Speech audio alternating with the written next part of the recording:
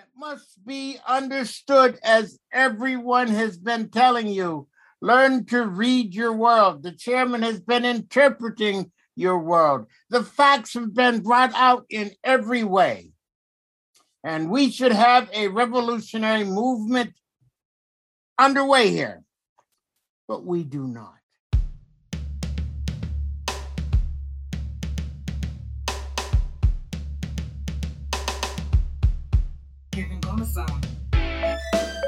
Y'all can talk about all these viruses, and that's good, but you can't forget the main one. It's plaguing us, bruh. It's time now for the People's War Radio Show, where we do talk about the main virus, and that is colonialism. Down with the colonial virus. Down with the colonial virus. Colonial virus is why I can't live. Colonial virus is why I can't breathe. Colonial virus, yo, that thing gotta go. We don't wanna have to deal with this virus no more. Every week here on the People's War Radio Show, we talk with healthcare workers, activists, revolutionaries, authors, teachers, and regular people from the African community. We aim to bring you an African internationalist analysis on all things important to winning our freedom from colonialism. The root of all our problems. Why I'm poor. The colonial virus keeps me at war. The colonial virus, yo, that thing gotta go. We can't take no more of this colonial virus. We say down the colonial virus. Colonial virus. Down with the colonial virus. Uhuru, and welcome to the People's War Radio Show. Today's episode is dedicated to the struggle for the release of African political prisoners in honor of Black August. The roots of Black August are in the uprisings and rebellions of African freedom fighters who were imprisoned as a result of their political activity during the height of the Black Power movement of the 1960s. In the 1970s, Black August was started by incarcerated Africans in California in observance of the death of George Jackson. It's now honored as a month-long salute to the African liberation struggle, recognizing such historic milestones as the Haitian Revolution, the birth of Marcus Garvey, and the deaths of Jonathan Jackson and George Jackson. Black August is a month of remembrance and resistance, especially dedicated to our African warriors in prison for their heroic stance fighting for African liberation. Some of our African freedom fighters have been released from prison. In October 2020, Jalil Muntaqim, former member of the Black Panther Party and the Black Liberation Army, was released from prison after over 49 years of captivity. Members of the MOVE organization have been released, including Janine Africa, Janet Africa, Mike Africa Sr., and Charles Africa. Some of our political prisoners were released only when they were critically ill and then died shortly after. Debador Africa was a MOVE member falsely convicted of the murder of a Philadelphia cop and sentenced to 30 years to life for a crime he did not commit. He served 42 years before being released on January 18, 2020, as a result of ongoing campaigns led by the MOVE family and friends around the world. He died 6 months later, on June 15, 2020, after a 2-year battle with prostate and bone cancer. Lynn Stewart was known as the People's Lawyer, a white woman who went up against U.S. state power to defend African, Arab, and other colonized activists. After representing Sheikh Omar Abdelrahman against terrorism charges, she was convicted of aiding terrorism and sentenced to 10 years. Stewart was released from prison in December 2013 while fighting breast cancer. She died 3.5 years later at the age of 77. Albert Woodfox, Robert King, and Herman Wallace were targeted for their activism as members of the Black Panther Party in the 1970s.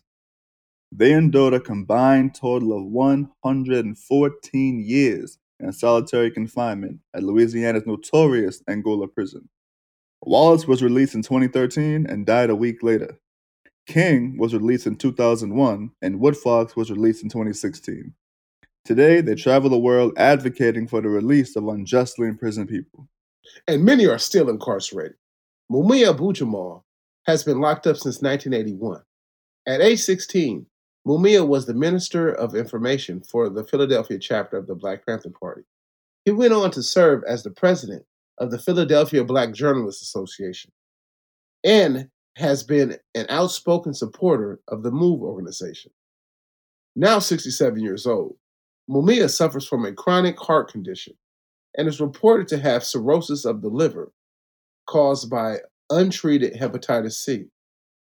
In February, he was diagnosed with COVID-19. He is sentenced to life without parole. Mutulu Shakur remains in prison after his 1986 conviction of conspiracy and bank robbery. A former member of the Black Liberation Army and founder of the Black Acupuncture Advisory Association, he was also charged with helping Assata Shakur to escape from a New Jersey prison in 1979. Mutulu also suffers life-threatening medical conditions. He's 71 years old. Sundiata Acoli went to prison when he was 36 years old and is now 84. A veteran of the 1964 Mississippi Freedom Summer and member of the Harlem Black Panther Party, he was with Assata Shakur when they were ambushed by New Jersey state troopers. He has repeatedly been denied parole. Ruchell Cinque McGee has been in prison for nearly 60 years. He happened to be present in the Marin County courtroom where 17-year-old Jonathan Jackson enlisted Cinque and two other prisoners to kidnap a judge as hostage for the release of Jonathan Jackson's brother, George Jackson. Today, he remains captive at Vacaville Prison in California. In today's broadcast, we bring you excerpts from political prisoners and organizers leading the fight to free our freedom fighters, presented during the 12th annual convention of the Black is Back Coalition for Social Justice, Peace, and Reparations, held August 7th and 8th, 2021. On the first day of the convention, leaders of several coalition working groups addressed the focus of the group's work. Point number 4 of the coalition's national Black political agenda for self-determination reads, "Free all political prisoners." This includes politicized prisoners who may have originally been in prison for non-political reasons, but whose achieved political consciousness after imprisonment resulted in political acts or statements that are punished by specialized treatment and, sometimes, additional prison time. The definition of political prisoners is also extended to all of those activists and militants who have been detained or arrested during the most recent wave of resistance in places like Ferguson, Missouri, Baltimore, Maryland, and Milwaukee, Wisconsin.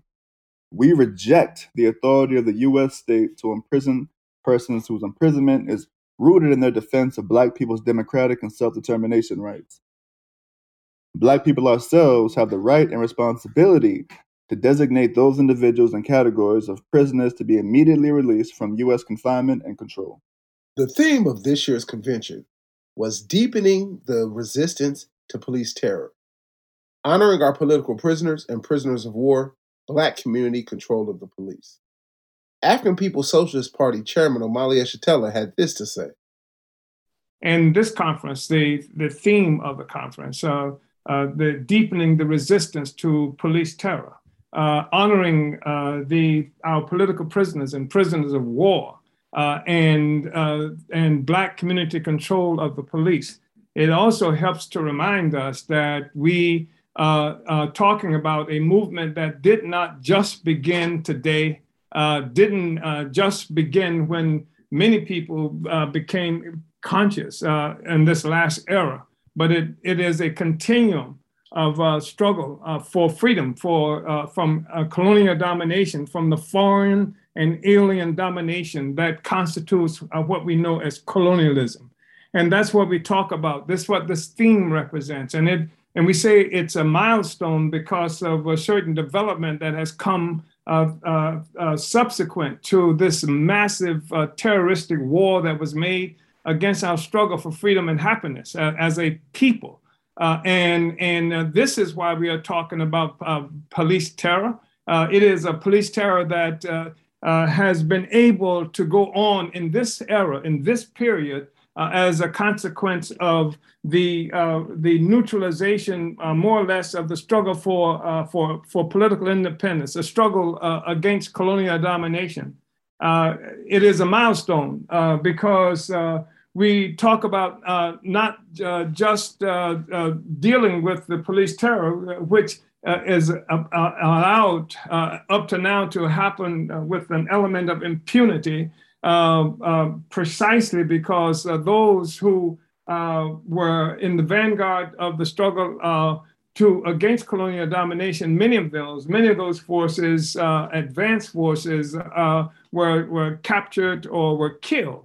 And so the police state the colonial state has been able to move with an element of impunity that it was not able to do during the height of our resistance in the 1960s. And we reference the 1960s not because of some romanticism that we attach to it, but it is the high tide of resistance, not only of African people in the United States, but peoples around the world who had determined that we were not going to live under colonial domination any longer, that we were not going to tolerate colonialist white power determining the future for our people, for our children any longer. And so that was the kind of movement that the United States government confronted that makes this discussion that we're having today, this conference so important, this theme so important.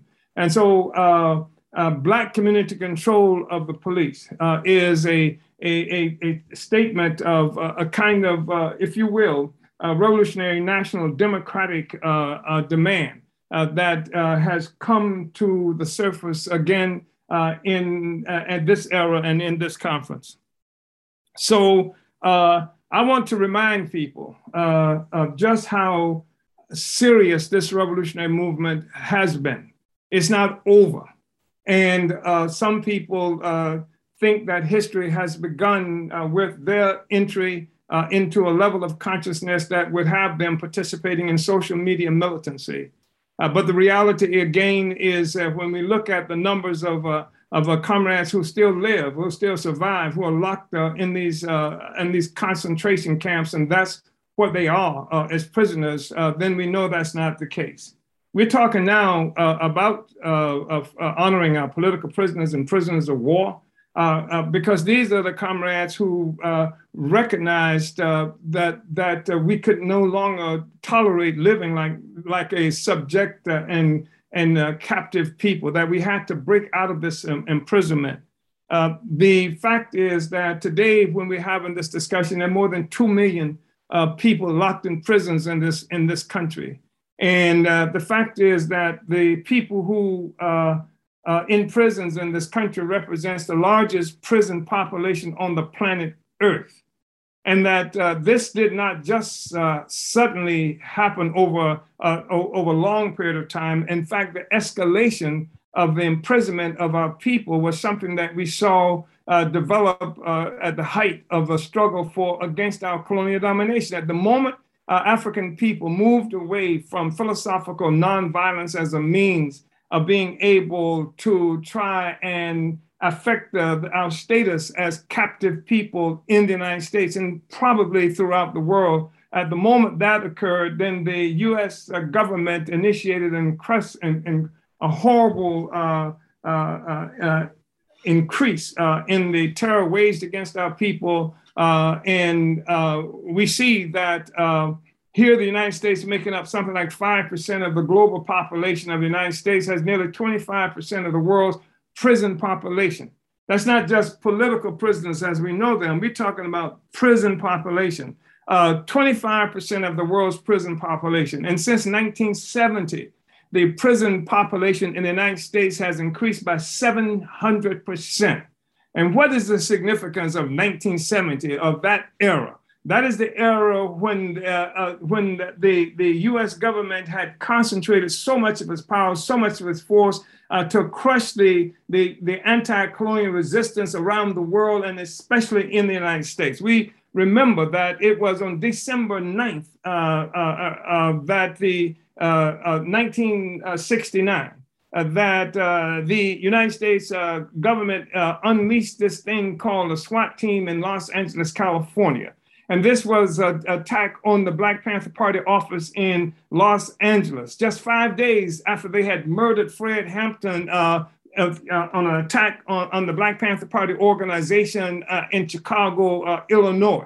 the response that the United States government was making to the struggle by our people for freedom was the same response that it was making to people in Vietnam, the same response that the French were making to people in Algeria, the same response that is typical of a colonizer population, a colonizer country dealing with a colonial subject and colonized people who want to be free, who want to have control of our own resources, our own happiness, and determine our own future for ourselves and our children.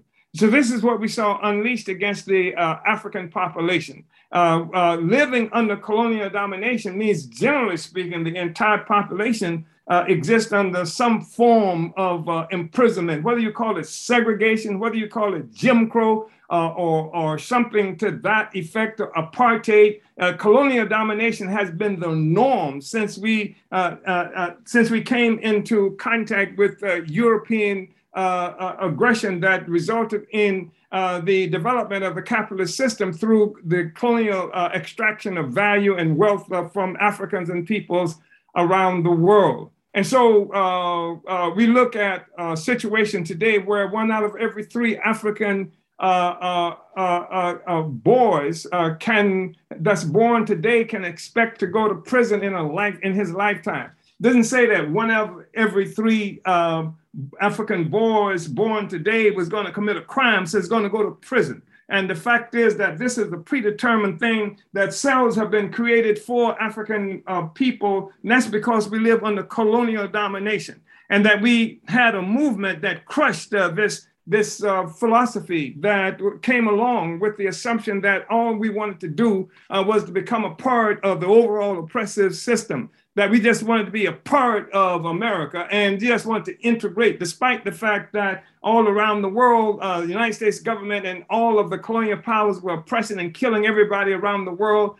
We saw a movement arise within the African population requiring power over our own lives, Black power. And this was a thing that put the struggle of African people on the same plane as the struggle of all colonized peoples around the world, because the struggle for power by a colonized people is the struggle against colonialism. And the fact is that we have come to understand finally that the world economy is one that is born of colonialism, that the world economy is a colonial economy. That's the essence, that's the origin of capitalism. So we look at what is happening to us and the rise of the resistance and the rise of the incarceration of our people. And people like to talk now about this program of the United States government that's called 1033. And this is, I think this program, this legislation called 1033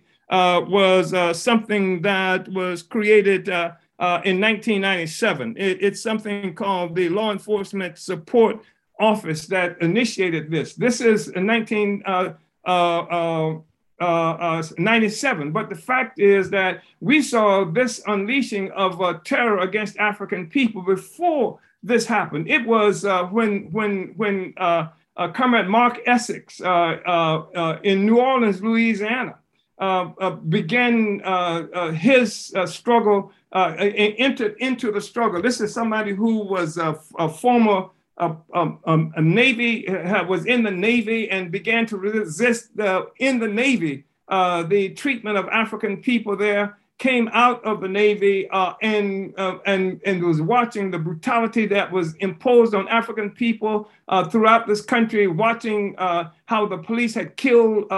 Africans at Southern University in South Carolina, watching in Baton Rouge this attack on African people where 2 students were killed, and himself had at one time had some association with the Black Panther Party, but himself picked up the gun. And this was something that when we saw Mark Essex begin the struggle, this was like from December 31st, 1973 to January, December 31st, 1972 to January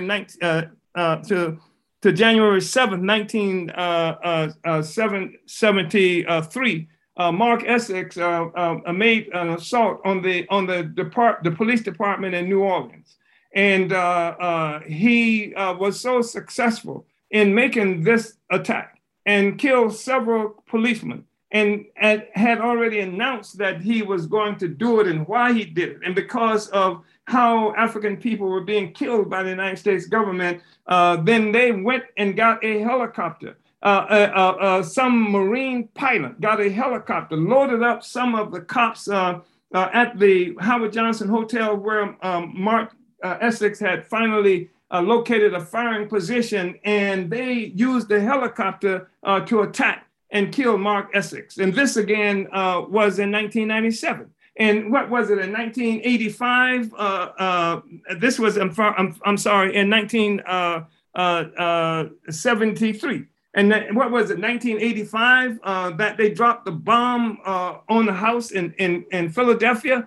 This was C4, military grade explosive. So when you're looking at something like this bill 1553, as you're not looking, 1033 program, it's not a new phenomenon. The fact is, at the beginning, when we started to struggle for independence, when we started to struggle against colonialism, they began to initiate openly the kind of warfare that they were waging against other colonized peoples around the world. And this became partially necessary because we had abandoned the philosophical position of nonviolence that said that they can do anything they want to and that they would be cured of their violence through our ability to accept their violence. And then it became difficult for the traditional arms, popular arms of the state, ordinary white people, Ku Klux Klan, to attack us without expecting to be fought back. And then the state proper took up its place with SWAT teams, with special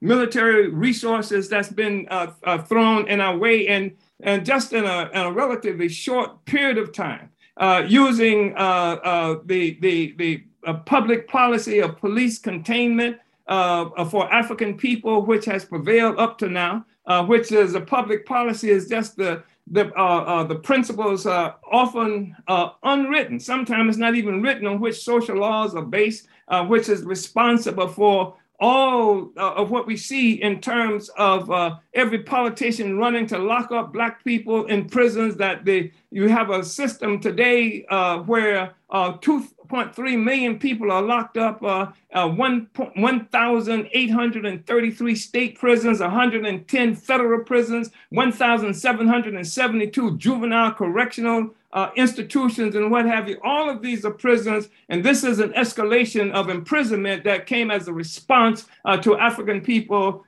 determining to fight for our own freedom. And this is the basis of the political prisoners and prisoners of war who are locked up today. And these are people who are locked up not because they are criminals, but because they fight against what would be called criminal activity by the United States government if the people were in power. And that's something that makes this conference extraordinarily important in what it is that we are doing, and makes the coalition so significant for having brought together all these disparate organizations that have been split, the movement of people that have been split from each other with the defeat, the attack on the revolution, scattered to the wind, thrown into prison and concentration camps, and disregarded by a new set of so-called Black political leaders who are neo-colonial forces that support the system of our oppression and exploitation. So, Uhuru, brothers and sisters, comrades, Black is back. That was Omali Yeshitela, chairman of the African People's Socialist Party and of the Black is Back Coalition for Social Justice, Peace, and Reparations, speaking at the coalition's 12th annual convention held August 7th and 8th, 2021. Since its inception in 1969, the monthly journal of the African People's Socialist Party, the Burning Spear newspaper, has offered free subscriptions to any prisoner who requested. The Burning Spear currently ships to over 600 prisoners across the U.S. Requests for free subscriptions can be made at theburningspear.com. In the spirit of God, in the spirit of the ancestors, in the spirit of the Black Panthers, in the spirit of Assata Shakur, we make this movement towards freedom for all those who have been oppressed and all those in the struggle. Yeah, check it. There were lights and sirens, gunshots flying. Cover your eyes as I describe a scene so violent. Seemed like a bad dream. She laid in the blood puddle. Blood bubbled in her chest. Cold air brushed against open flesh. No room to rest. Pain consumed each breath. Shot twice with her hands up. Police questioned, but shot before she answered. One Panther lost his life, the other ran for his. Scandalous the police were as they kicked and beat her. Comprehension, she was beyond, trying to hold on to life. She thought she lived with no arm, that's what it felt like. Got to the hospital, eyes held tight. They moved the room to room, she could tell by the light. Handcuffed tight to the bed, through her skin they bit. With guns to her head, every word she got hit. Who shot the trooper, they asked her. Put the mace in her eyes, threatened to blast her. Her mind raced till things got still. Opened her eyes, realized she's next to her best friend who got killed. She got chills as they told her that's what she would be next. Hurt mixed with anger, survival was a reflex. They lied and denied visits from a lawyer, but she was building as they tried to destroy her. If it wasn't for this German nurse, they would have served her worse. I read the sister's story, knew that it deserved a verse. I wonder what would happen if that would have been me. All of this just so we could be free, so dig it, y'all.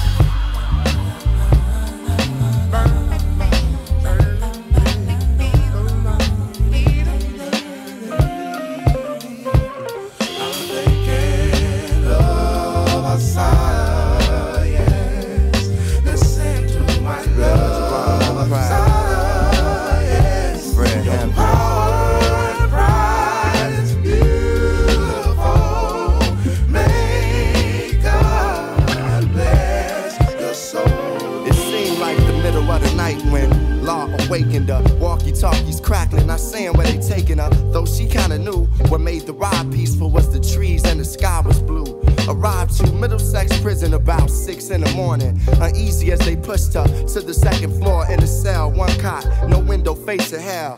Put in the basement of a prison with all males in the smell of misery, sealess toilets and centipedes. She exercised, paint, and began to read. 2 years in the hole, her soul grew weak. Away from people so long, she forgot how to speak. She discovered freedom is an unspoken sound, and a wall is a wall and can be broken down. Found peace in the Panther, she went on trial with one of the brothers.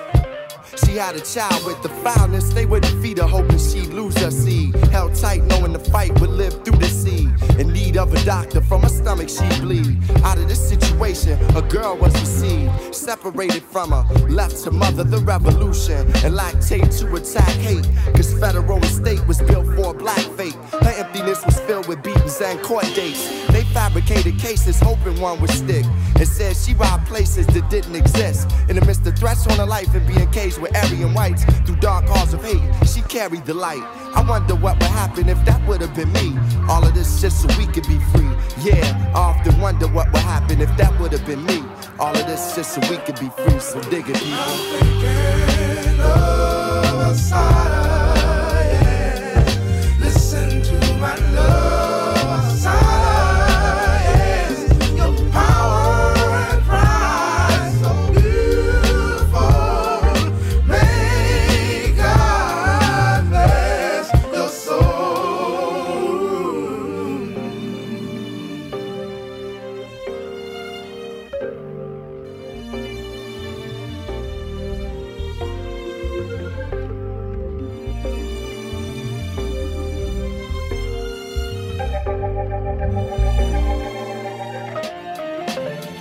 Yeah. From North Carolina, her grandmother would bring news that she had a dream. Her dreams always meant what they needed them to mean. What made them real was the action in between. She dreamt that Assata was free in their own house in Queens. The fact that they always came true was the thing. Assata had been convicted of a murder she couldn't have done. Medical evidence shown she couldn't have shot the gun. It's time for her to see the sun from the other side. Time for a daughter to be by her mother's side. Time for this beautiful woman to become soft again. Time for her to breathe and not be told how or when. She untangled the chains and escaped the pain. How she broke out of prison I could never explain. And even to this day they try to get to her, but she's free with political asylum in Cuba.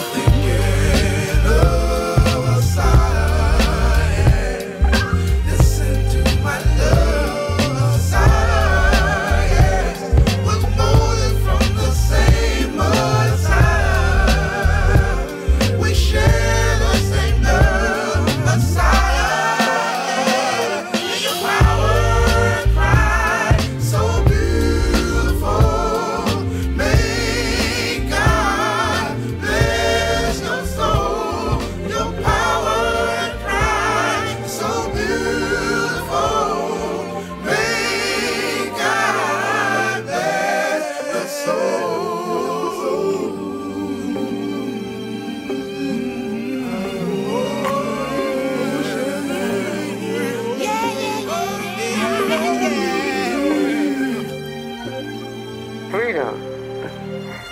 asking me about freedom? Asking me about freedom? I'll be honest with you. I know a whole lot more about what freedom isn't and about what it is. Because I've never been free. I can only share my vision with you of the future about what freedom is. The way I see it, freedom is the right to grow. It's the right to blossom.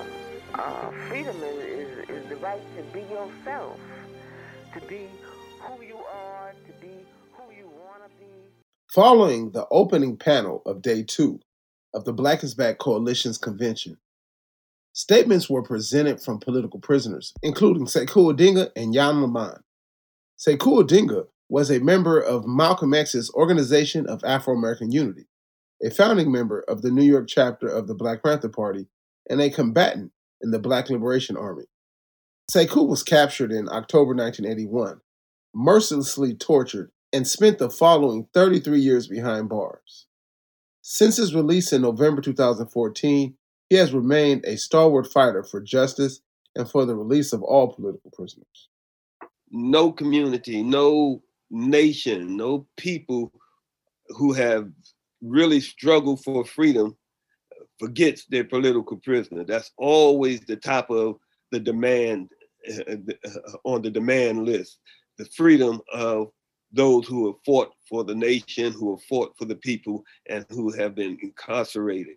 You know, while we remember our political prisoners, we also need to remember those who have given the ultimate sacrifice and given their lives. We've lost so many of our soldiers, not only on the streets of these colonies here in the United States, but also in the prisons. So many of them have succumbed to the medical neglect that has killed so many of them. And most of our political prisoners today have very serious, life-threatening medical issues that are not being adequately dealt with. Brothers like Mutulu Shakur, Mumia Abu Jamal, Maroon Schultz, just the list goes on. You know, we have to remember them. We have to do all that we can to bring them home. But just to take a step into the direction that we were talking about, the deepening the resistance and to deal with the community control of police. These are issues that our political prisoners were dealing with 50, 45, 40, 35, 30 years ago that got them incarcerated. They were resisting police murder within our communities. When we heard about police being attacked, and they were talking about unprovoked attack by different soldiers of the Black Liberation Army or other formation of Black resistance, these were not unprovoked attacks. These were attacks against the system, against the organization, the police organizations that were murdering and brutalizing and protecting the slumlords and the capitalists that were dogging us in our communities. That was police resistance. That was resistance to police brutality. Our political prisoners are frontline resistors. They are the soldiers that have stepped forward and sacrificed their lives, their family, their freedom to struggle for our freedom. And so we need to be thinking about, when we talk about the deepening the resistance, we can't forget that oppressed people have a right to resist by any and all means. the oppressor don't get the opportunity, don't get the right to demand how we resist. They don't get the right to tell us that we can't organize a community militia. We can't organize army. They don't have the right to tell us how to resist. We must resist by all means, and we have to determine what means. So our political prisoners determined how they were going to resist, and because of their resistance, they have become prisoners. And we have to recognize that they are prisoners of war. That's why I usually call them political prisoners of war, because there is an ongoing war in this country that African people have been struggling since the first ones were kidnapped off of the shores of Africa and brought to these shores. So this war goes on, and our political prisoners are prisoners of war also. We must remember that. And we must remember that they have the right. International law actually gives them the right to resist by any and all means. And then, so we continue to advocate for their freedom. We continue to try to propagandize the nation to recognize that there are political prisoners. The government in this country continues to say there are no political prisoners, that our political prisoners are murderers, or they are terrorists, or whatever negativity they might put on them. But I don't know if terror is such a bad thing when you trying to terrorize someone to leave your community, to stop murdering your people, to stop brutalizing your people. If you can terrorize the terrorists, then that ain't such a bad idea, I don't think. But anyhow, I just wanted to say, while I had this opportunity, that we really must not forget our political prisoners by any means. Now, when we start talking about cleaning up our community of police, I think we can't really talk about control of police without talking about abolition of police, abolishing the police. The only way we're going to really control police is that we are the police. We need to be talking about new forms of community policing and coming up with ways to police our own community. The people need to be the police in the community, and they need to have those funds come to them. Talking about taking 10% of the police budget and putting it somewhere else, that might be a start, but that won't solve the problem. The problem has to be that these murderers, these brutalizers, these people who continue to terrorize our communities must go. That was Sekou Odinga, African political prisoner, released in 2014 after spending 33 years in prison. Next up is John Lamont, member of the Ohio Seven, who was convicted of seditious conspiracy along with other members of the United Freedom Front. He was released from McCreary Federal Prison on May 15, 2021, after 37 years in captivity. Unfortunately, it's not just, those political prisoners that have been in captivity for decades that we're talking about today. While, some of those names are certainly, more well known, but in the past decade or so, in fact, continually, really, other people get locked up for various, anti-government, revolutionary type activities. I would like to actually bring up the case of a relatively new political prisoner, a younger guy named Eric King, about 35 years old, a white anti-fascist, anti-racist activist, been locked up about 6 or 7 years. Right now he's in Englewood Federal FCI. He's in the SHU, been in the SHU for over 1,000 days. Had to deal with various assaults by cops, by staff, had to deal with. Sometimes what happens in the prison system is they try to put like racist, white supremacist elements against, revolutionary political prisoners. Luckily, most of the time, that can be dealt with, but that kind of attack has also happened against. And the reason I bring Eric up as right now in this situation is because he's facing a situation in terms of restricting his contact in terms of phone visits and mail. He's being denied all mail, sending out letters, getting letters, all phone calls, all visits, except very restricted contact with one lawyer, with his mother, and with his wife. And this has been going on for, like I say, over 1,000 days now.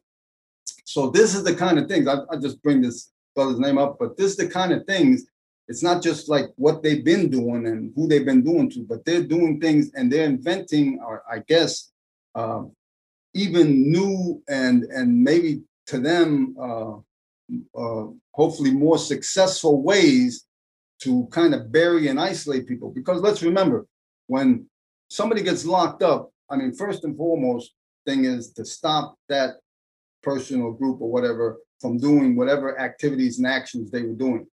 Secondly, it's to bury them. It's to like just take them off like the face of the earth. They don't exist anymore. And thirdly, it's to use them as an example against activists that are out here doing things right now. Well, if you keep doing something like this, you're going to be over there. We're going to bury you. We're going to, charge you and throw you in a dungeon someplace forever and ever.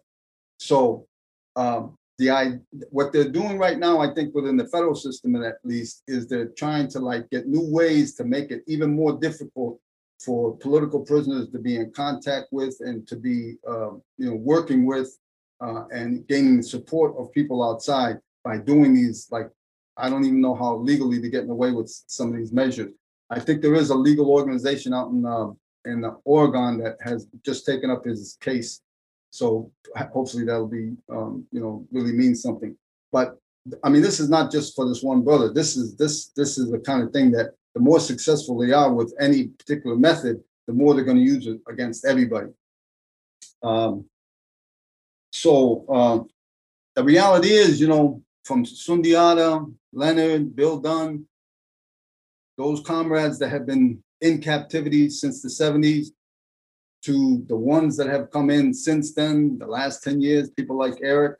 And also, we've all seen these demonstrations in the past year, and we've all heard about hundreds of arrests here and there, different places. Unfortunately, some of these activists are going to wind up, going to court and getting convicted and being thrown in jail. Now, hopefully, none of these 50 or 100-year sentences like some of us had to deal with. But in any case, they're going to be more and a brand new, almost, sorry to say, generation of political prisoners, hitting the camps, like now and next year to come. So in addition to the work that we all, support and are doing, and necessarily so, for people like Sundiata and Leonard, there's new people being captured and being thrown in captivity now that we have to keep our ears and eyes open for, and include them in our work. And that was John Lamond, speaking at the 12th annual convention of the Black is Back Coalition for Social Justice, Peace, and Reparations, held August 7th and 8th, 2021. The theme of this year's convention was Deepening the Resistance to Police Terror, honoring our political prisoners and prisoners of war, Black community control of the police. More information on the Black is Back Coalition can be found on their website, blackisbackcoalition.org. The People's War Show salutes the political prisoners who have stood up to fight for the liberation of African and all oppressed peoples. We support the demand for their immediate release. Our theme song, Colonial Virus, was written and performed by Leaky Ngoma. Thanks to the People's War Radio Show's production, research, and promotions team, including Jaja Robinson, Empress Livewire, and a hips a panda. So we say down with the colonial virus, down with the colonial virus. This has been the People's War Radio Show, produced by WVPU Black Power Radio at 96.3 FM in St. Petersburg, Florida. WBPU is a project of the African People's Education and Defense Fund, the baddest nonprofit on the planet, whose mission is to defend the human and civil rights of the African community and address the grave disparities faced by African people in education, healthcare, and economic development. For more information on the African People's Education and Defense Fund, visit apedf.org. Episodes of the People's War Radio Show are available on the Black Power Talks podcast. For updates and resources to fight the coronavirus or to volunteer with Project Black Ankh, visit developmentforafrica.org. Thank you for listening. Virus, mass incarceration, that's colonial virus.